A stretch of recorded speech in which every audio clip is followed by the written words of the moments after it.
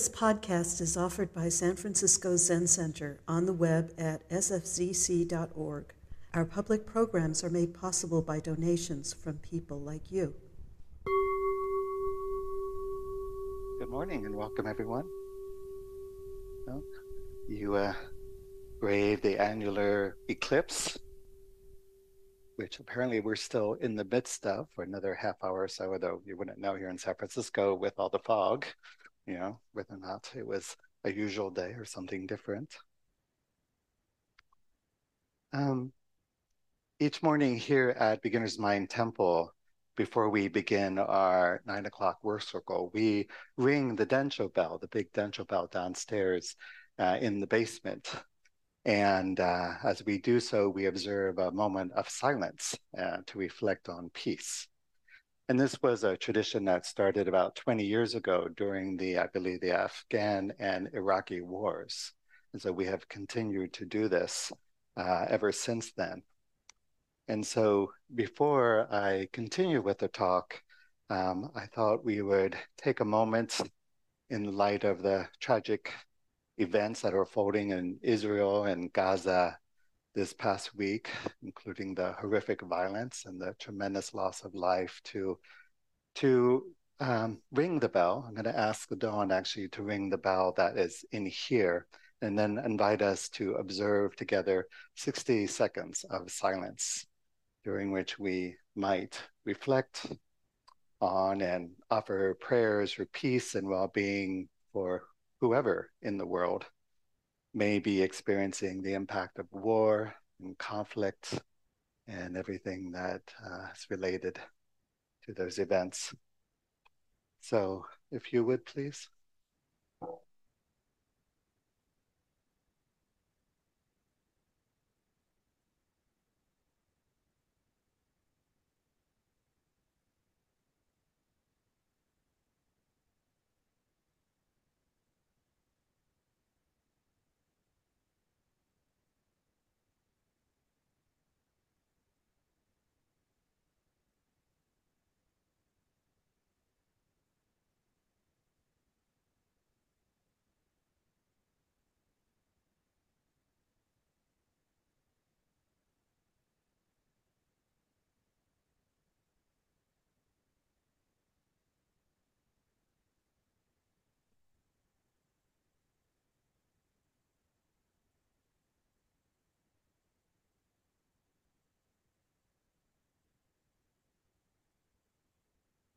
May all beings be free from hate, fear, sorrow, and confusion. May all beings experience safety, freedom, dignity, benevolence, and peace. Thank you for joining me in this wish for peace. For those of you who might not know me, my name is Tenzen David Zimmerman, and I am a resident priest here at Beginner's Mind Temple. And I also serve as the, central abbot of San Francisco Zen Center. And even in times of great distress and sorrow, it's important that we also make time to express gratitude and appreciation. So today at City Center, we're actually having a special celebration. We're holding we're calling a Members and Volunteers Appreciation Day. And we used to hold these kind of regular annual membership and volunteer appreciation events twice a year, I believe. And we haven't done so, unfortunately, since the pandemic. So this is our first time in 4 years that we've had the opportunity to do so. So this is a great joy. And so this celebration today, it's an opportunity for us and for San Francisco Zen Center as an institution and a community to acknowledge and express our deep gratitude for the great Sangha, right, of volunteers and members and supporters who contribute their energy, their skills, and their resources to the practice at San Francisco Zen Center's 3 temples. I would say actually 4 temples, because we have the online Zendo, thank you, online Zendo temple participants. And I would say that it's kind of the heartfelt feeling for many here in the community that the very survival of San Francisco Zen Center has depended since its founding on the significant generosity and friendship of the wider Sangha that has practiced and supported Zen Center for its 60 plus years of existence. So, of course, this support has taken many different forms. For example, we have volunteers who have made generous donations of time and labor and talents, whether in the kitchens, the various kitchens at Zen Center, the bookstore, the library, the garden, and also through our outreach activities. And also members have supported the work period at Tassajara. I don't know if how many people have ever been to a work period at Tassajara. A few of you. And then also we have work days at Green Gulch Farm. That happens, I believe, twice a year. And members have supported to build and patronize many of Zen Center's businesses, such as Greens Restaurant. How many people have been to Greens? If you haven't been so, I encourage you to check it out. It's a wonderful vegetarian fare. And also, of course, contributed significant financial support. And this way of working together and practicing generosity together, practicing dana paramita, has been a cornerstone of Zen practice. And it's a means by which practitioners can take zazen, take our meditation practice, our mindfulness practice from our cushions, our seats, meditation hall, out into the world, while also forging intimate connections within the Sangha. So as part of this day of appreciation, right after this talk, we're going to be holding a short ceremony in the courtyard in recognition of Zen Center's members, volunteers, and supporters, and also offer a complimentary open lunch with lots of great food again. And even if this is your first time visiting Zen Center, I'm curious, how many people this is your first time? Great, welcome, welcome. Yeah. Even so, you are invited to join the ceremony as well as the lunch, because your presence is important and appreciated. So thank you all for being here. So given the occasion, I thought I'd say a few things this morning about the place and value of Sangha in our practice. And before I say more, I'd like to invite you to take a moment to look around the room and see who is present today. And for those of you who are online, if you are willing, maybe you can turn on your cameras for a moment and see who is also in the online Zendo. And if you're comfortable making eye contact with others, please do so. Maybe offering a brief greeting, hello, a smile, something that says, I see you, I am connected to you, right? Just looking around and noticing the many other Buddhas here who are creating this Buddha field of practice together, right? And who have supported you in ways maybe known and unknown in the past, and perhaps even in the future. So just keeping that in mind. And there may be someone here today who you haven't met before, who will become a very close Dharma friend, maybe even a teacher for you. So thank you all for engaging me in the activity. And this is really an invitation to just notice the Buddha field in which we are embedded, in which we are a fundamental part, right? And this is, I think of it as the literal Sangha body. We talk in Zen practice about the body of practice, right? And oftentimes that's referring to this physical body and the 5 sense gates in which we experience the world. But just as there's our individual bodies of practice, there is a communal body of practice.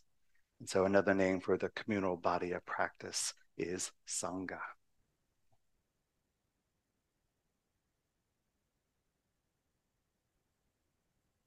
So Sangha is one of the three treasures in Buddhism, along with Buddha and Dharma.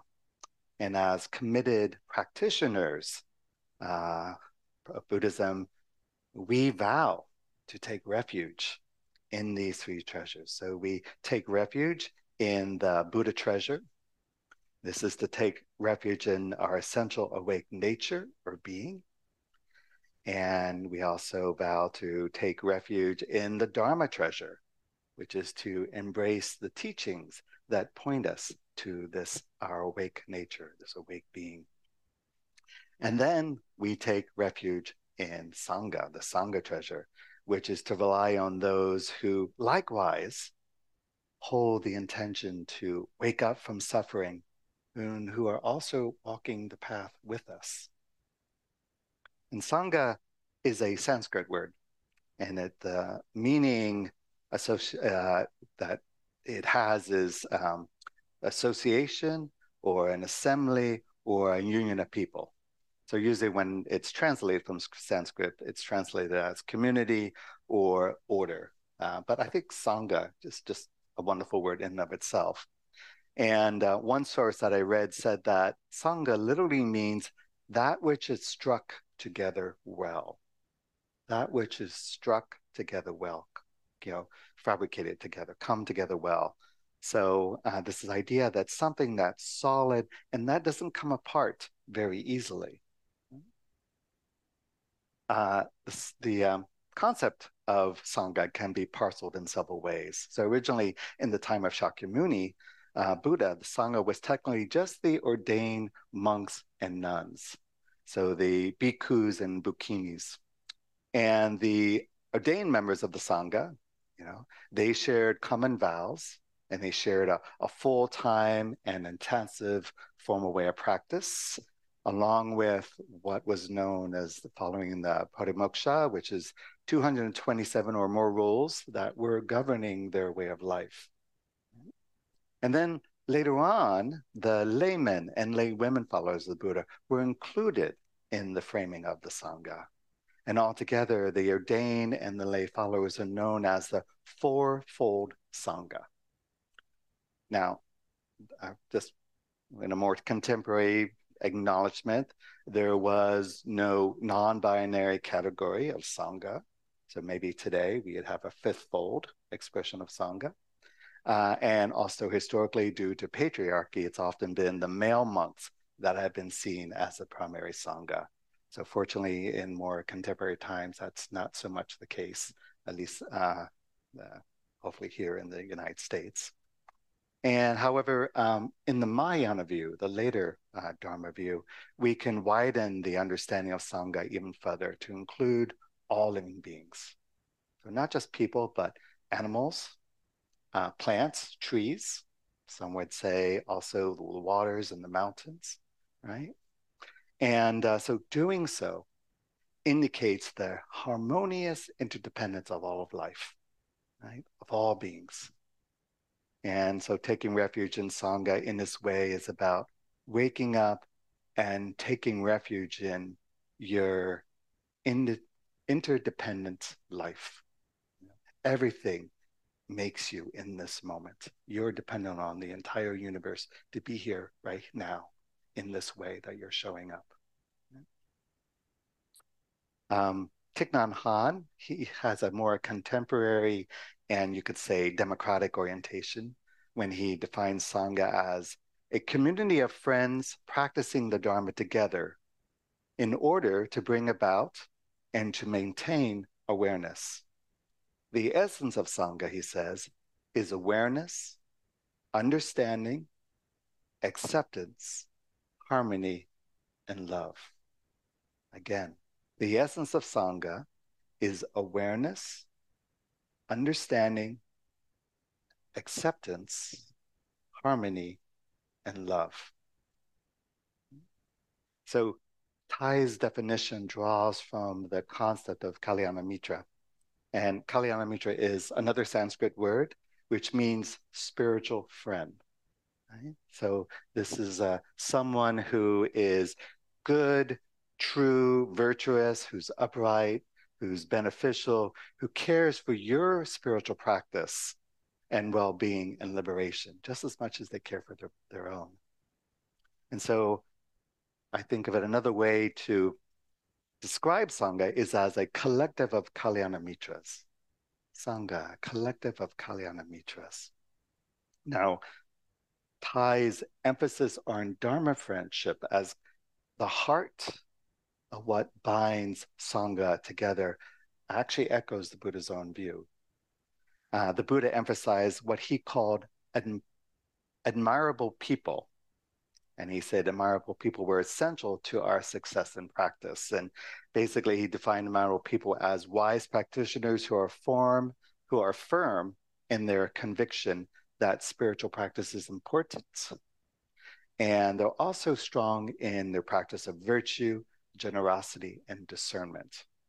And there was this famous passage in the Pali Upada Sutta, in which the Buddhist attendant Venerable Nanda says the following to the Buddha: "This is half of the holy life, Buddha: admirable friendship, admirable companionship, admirable camaraderie." However, the Buddha corrected him, saying, admirable friendship, admirable companionship, admirable camaraderie is actually the whole of the holy life. When a monk or a practitioner has admirable people as friends, companions, and comrades, the Buddha continued, they can be expected to develop and pursue the Noble Eightfold Path. So what you see is that the Buddha skillfully removed Ananda's idea that the Sangha and the Dharma are separate. One is not half of the other, and the Sangha is not merely helpful in realizing the path. The Sangha is the path, right? Spiritual friendship is the path. That's how vital it is in our practice together. So then, from the get-go, you see that Sangha and Dharma friendship have been considered essential in nourishing and sustaining a strong and vital practice. Sangha deepens practice. Practice deepens Sangha. Now, unless you're a unusually self-disciplined person, of which I'm not, practicing alone can be very difficult. How many people have experiencing practicing alone as being difficult? Yeah, it's challenging. I think particularly during COVID, many of us experienced that, where we couldn't come together physically with others. And so I think most of us find that it's much easier to do a challenging practice such as Zen, or to change particular habit patterns when you have the support of others. And it's especially true when you find that your spiritual aspirations begin to wane in some way, right? You said at the beginning, I'm going to do meditation every day. And then at some point you find that's not happening so much, and you're kind of wondering what's going on here. Or maybe you're encountering some kind of difficulties or challenging circumstances in your life that are undercutting your commitment to practice. So it's at times like these where it's very helpful to have others around you, a community of practitioners around you who share the same intentions, the same values, and can kind of serve as Dharma cheerleaders, right? Encouraging you in your practice, encouraging each other, right? To kind of refrain from unwholesome habit patterns and to take up wholesome patterns.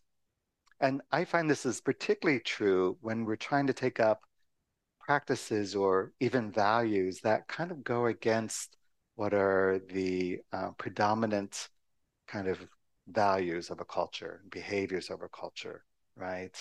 So there's all these kind of prevailing winds that we kind of find ourselves like practitioners perhaps kind of going into, such as consumerism, right? And there's power hoarding or ambition or some kind of cultural insensitivity, right? So it's really helpful to have others support us when we're trying to go against those strong currents. and voices around us. The Zen teacher, Domyo Burke, has written that one of the benefits of Sangha is that it provides what she calls positive peer pressure. Positive peer pressure, right? So the presence and the positive support of other like-minded people are what help us actually to fulfill our wholesome aspirations, right? And even at times help us to form those aspirations to begin with. Right? I had my first tapes of Sangha when I was 6 years old. Due to unfortunate family circumstances, my brother and I, my brother's 10 months older than me, were placed into a Mennonite children's home. This was in Millersville, Pennsylvania. And overall, I found the Mennonite staff who take care of us children in the home to be kind and compassionate, dedicated, and generous. And what was palpable was the way in which their Christian faith deeply informed their way of being and engaging with others. It deeply informed their work ethic and also the approach that they took to structuring our communal life together. So we said our prayers at our meals. We got together and went to church regularly. We kind of reflected on the teachings of Jesus and so on. So I think this early experience of spiritual community planted in me my own bodhisattva vow, right? And the wish to take up a life of service. And in hindsight, I realized that it also made it easier for me when I first came to Zen Center to feel at home. Actually, the children's home was a stately brick building, basically like this, right? So I was like, hey, this is familiar. What is this, right? And even later, when I became a resident, I was like, I know this. I know how to do this, right? So anyone who's been practicing with the Sangha for a period of time probably recognizes the value and benefits of Sangha and how they are multifold. For example, Sangha provides modeling, right? It's an opportunity to learn by observing others. How many of you have come into the room for the first time and just kind of see what is everyone else doing when you come into this room? Everyone's silent together. Everyone seems to be in some state of meditation, and walking with kind of awareness of their body and their presence and how they engage with others. That's a form of modeling, right? And so particularly, when we're observing others who maybe have been practitioners for a longer time, who seem to be, if you will, mature practitioners, how it is that they embody and express and uphold the practice, uphold the Zen forms and the teachings of the Dharma. And then being in Sangha, then we can observe, how everyone partakes of the forms of our daily life, our meditation, how we work together, how we chant together, how we eat together, the ways that we relate together, even when we're engaging in disagreements or conflict.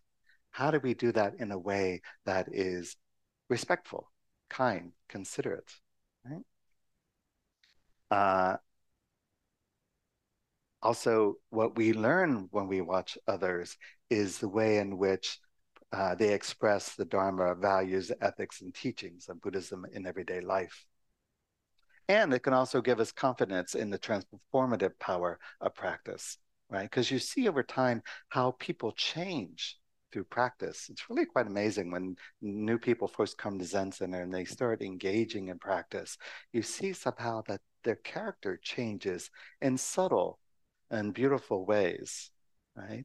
And ways that we ourselves might even notice. And I had people when I first started practice who said, who brought that to my awareness, and at least I was like, no, I haven't changed. I'm the same person I was. And realized later, it's like, oh, I have changed, right? And I also think we can learn more from others how they model practice than we can actually learn from reading books. And so many of us, we may have started engaging with Dharma practice by reading lots of books. It's inspiring and so on. But until you actually come into the company of others and see how they express and manifest the teachings of Dharma, a lot of what's in the books doesn't have the same palpable, tangible kind of sense of understanding and knowing to it. Of course, that said, the truth is sometimes you learn as much about how not to practice or behave by watching the other Sangha members than you do about how to practice. This is something maybe you realized when you were growing up and you watched your parents and you said, when I'm their age, I'm not going to be like that, right? Which is fine. We see what works and doesn't work. And then we decide, I'm going to choose a different way because I see that that way of being isn't so skillful and helpful. Sangha also offers us a practice mirror. Other people help us to see our own behaviors, our opinions, our habitual tendencies, and our limitations, the way that we express ourselves through our words and actions, right? And also we get our sense of self, how we perceive our own sense of self gets reflected back to us by others, including the positive aspects of how we perceive ourselves, as well as the negative aspects of how we perceive ourselves. And of course, we may not always like what we see in the Sangha mirror, right?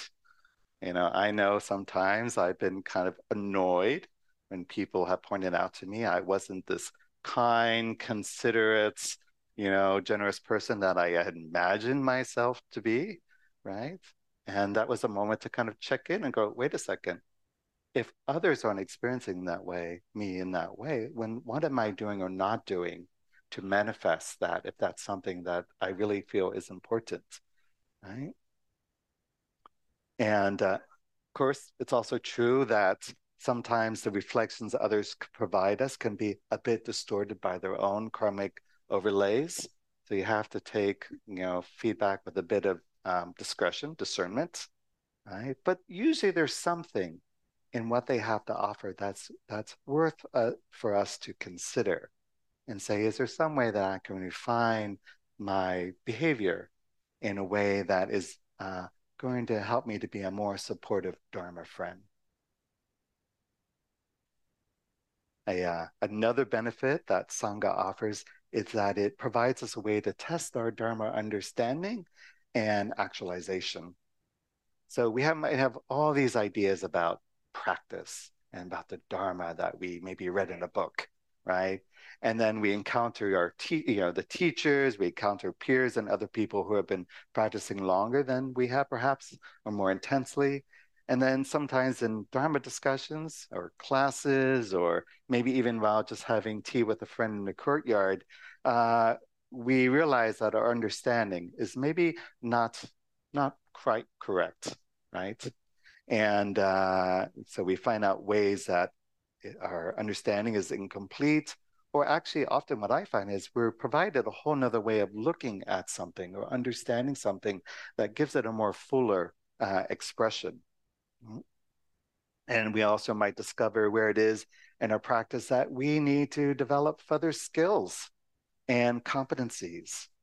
For example, where we need to be more patient or understanding or less judgmental and rigid.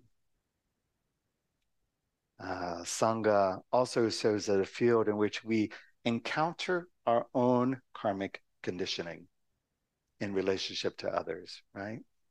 And we can explore the ways to work through that conditioning, to be able to move beyond it and to heal.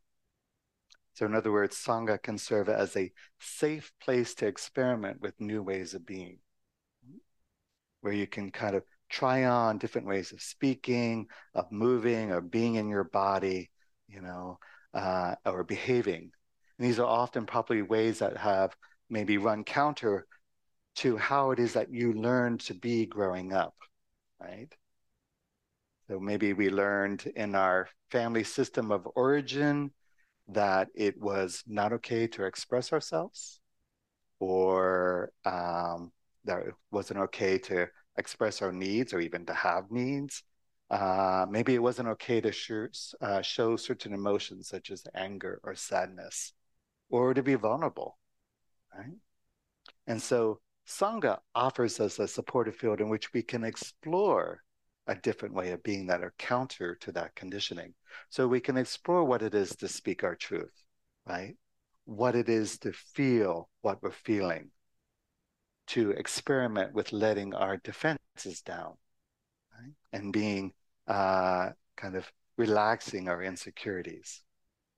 And the truth is that our healing at a deeper level requires vulnerability, right? Even if we've been hurt once before by people in the past or even by Sangha members, you know, vulnerability invites us to cultivate the capacity to open our hearts again as a means to come back into harmonious relationship with others, which is something that's essential to how it is that we're together in Sangha.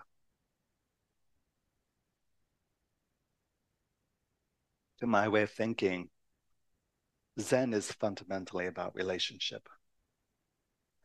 It's about how to be in relationship with our experience, with other beings, and with the world in ways that lessen our suffering, right? And tap into a fundamental feeling of aliveness and interconnectedness. So as social animals, of course, we need other people for our survival. It's just built into us as beings. And we also get to know ourselves through our relationship to others. So it's very important that we be with others. And I think many of the ways that we might come to practice and begin to join with the Sangha is that at some deep level, all of us are looking for a sense of belonging, right? A sense of feeling connected to something greater than ourselves, in which our presence and our participation matter. So, you know, a sense of belonging isn't so easy to pin down in words. You feel it, you know it, just by the felt sense of it, right? But I think it includes the experience of being seen, of being understood, and being valued. You know, that others around us, care for our well-being and our happiness, and that they generally accept us, even all of our faults and our quirks, you know. Their hearts are big enough in spaciousness to embrace us as we are, right?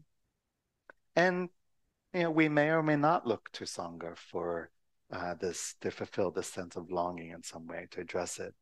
But Sangha can certainly be a way to experience it.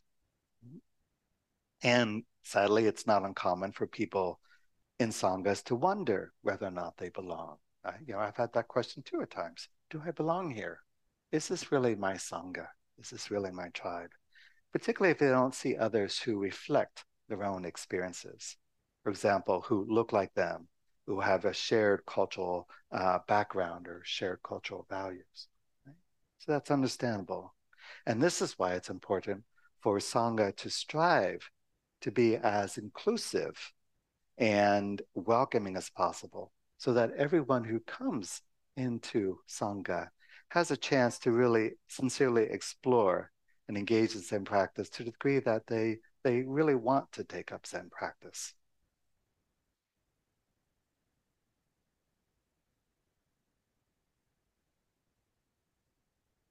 Now, well, being in Sangha could bring very lots of benefits and joys. It can also have some challenges and problems. Anyone have some challenges and problems in Sangha? Oh, I was going to say no one's raising their hand, but they're very kind of like, oh, yeah, okay. So, okay. So, no Sangha is perfect, of course, right? And I don't think actually a Sangha would be beneficial to our practice if it was perfect. I would say if you found the perfect Sangha, get out of there, right? Because you need something to really work with. Even in the Buddhist time, the Sangha wasn't perfect. Those 227 guidelines that I mentioned previously for conduct in the monasteries in Buddhist time, right? That the monks were expected to observe were essentially because every time, whenever there was a particular problem in the Sangha, and one of, the monastics went to the Buddha complaining, so-and-so's doing this, right? The way the Buddha addressed it was to come up with a guideline, right? To, be able to help people to be more mindful and to observe and support harmony and in the community again, right?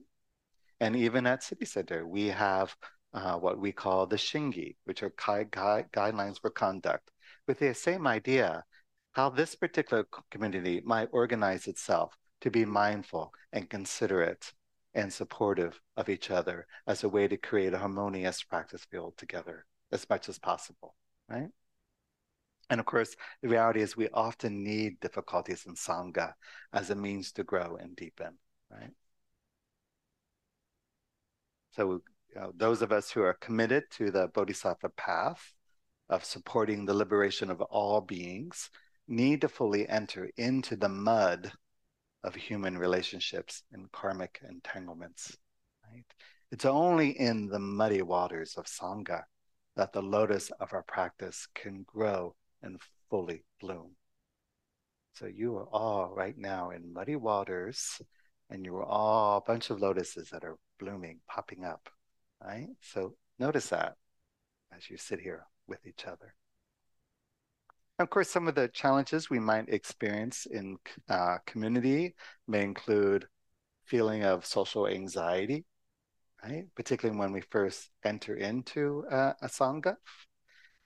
There also might be the fear of making mistakes, especially in Zen with all its forms and ceremonies. Everyone have the experience of ever being afraid you're going to make a mistake here? Yep.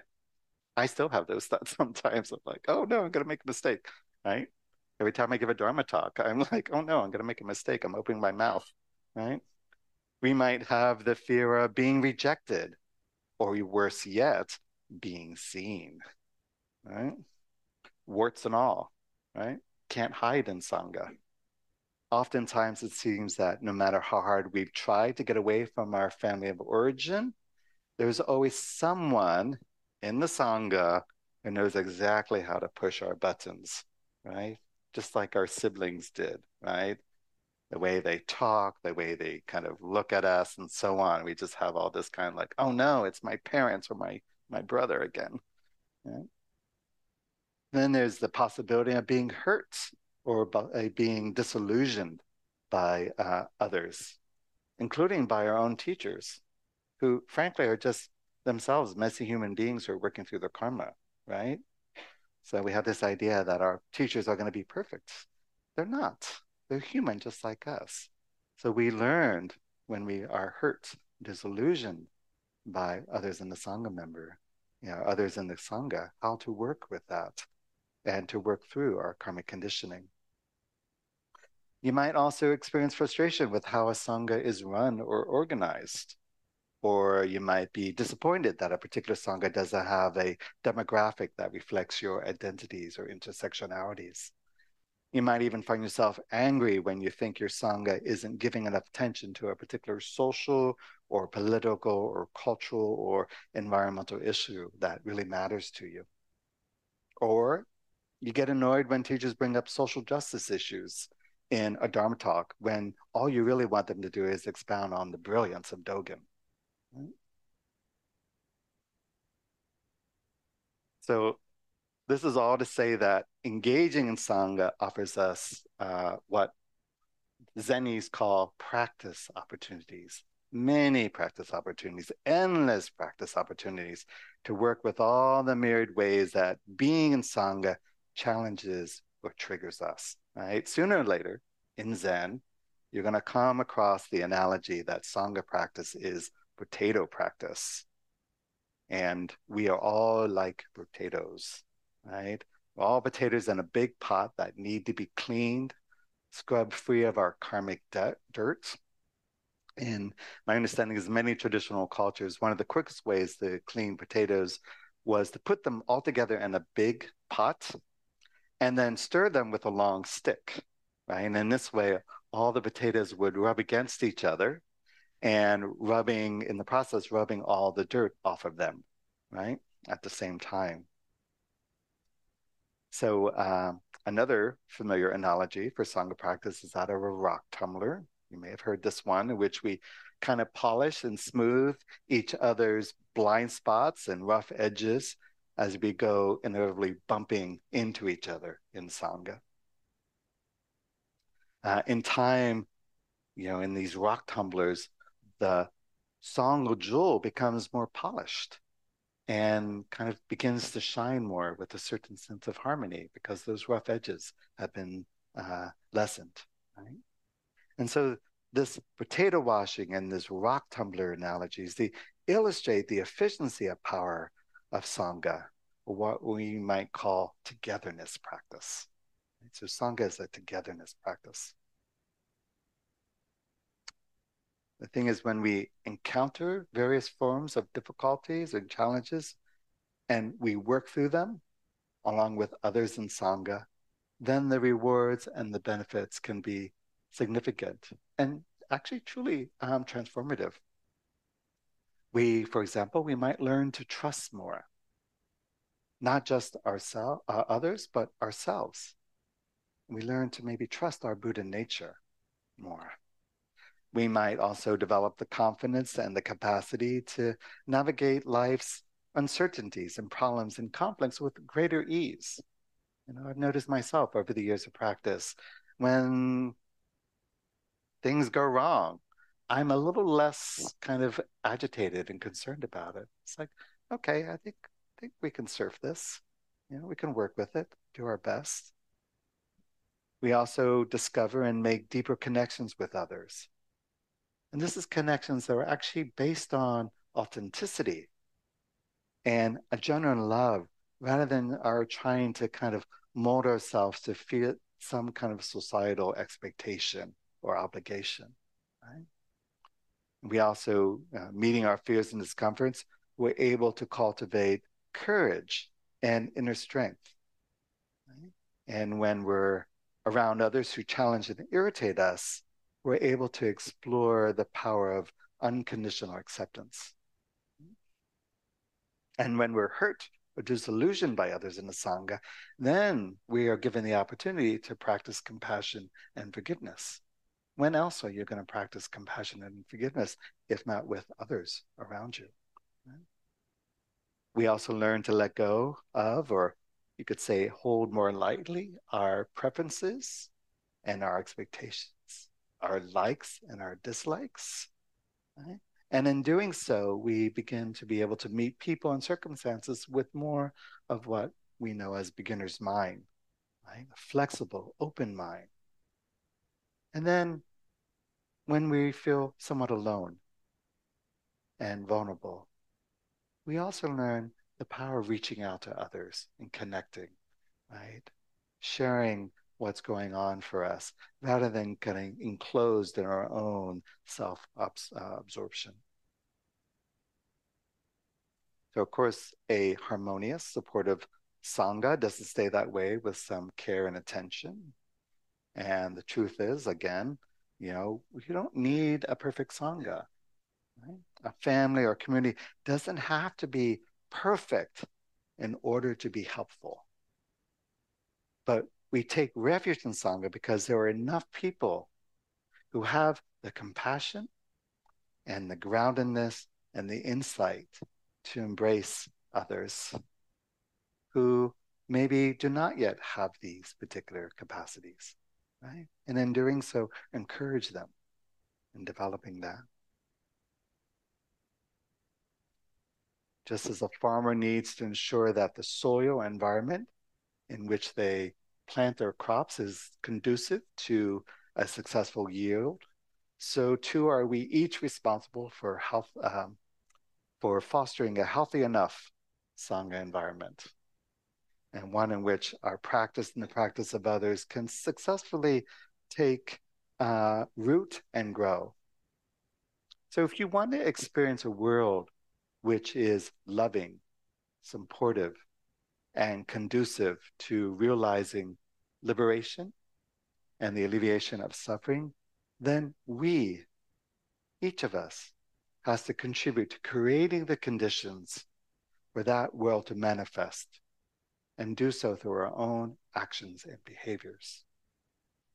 In other words, we need to make an investment of time and effort, not only in practice, but also in Sangha, just as you would with a one-on-one relationship. So if you have a partner, it's usually expected. You're going to spend a lot of time and energy nourishing that relationship.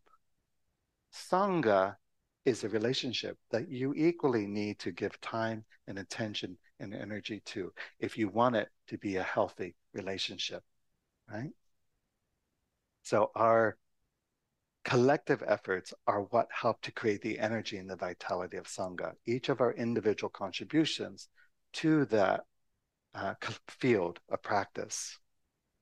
So our presence here, particularly when it's a mindful presence, contributes to that energy. And when we're absent, that energy is lessened.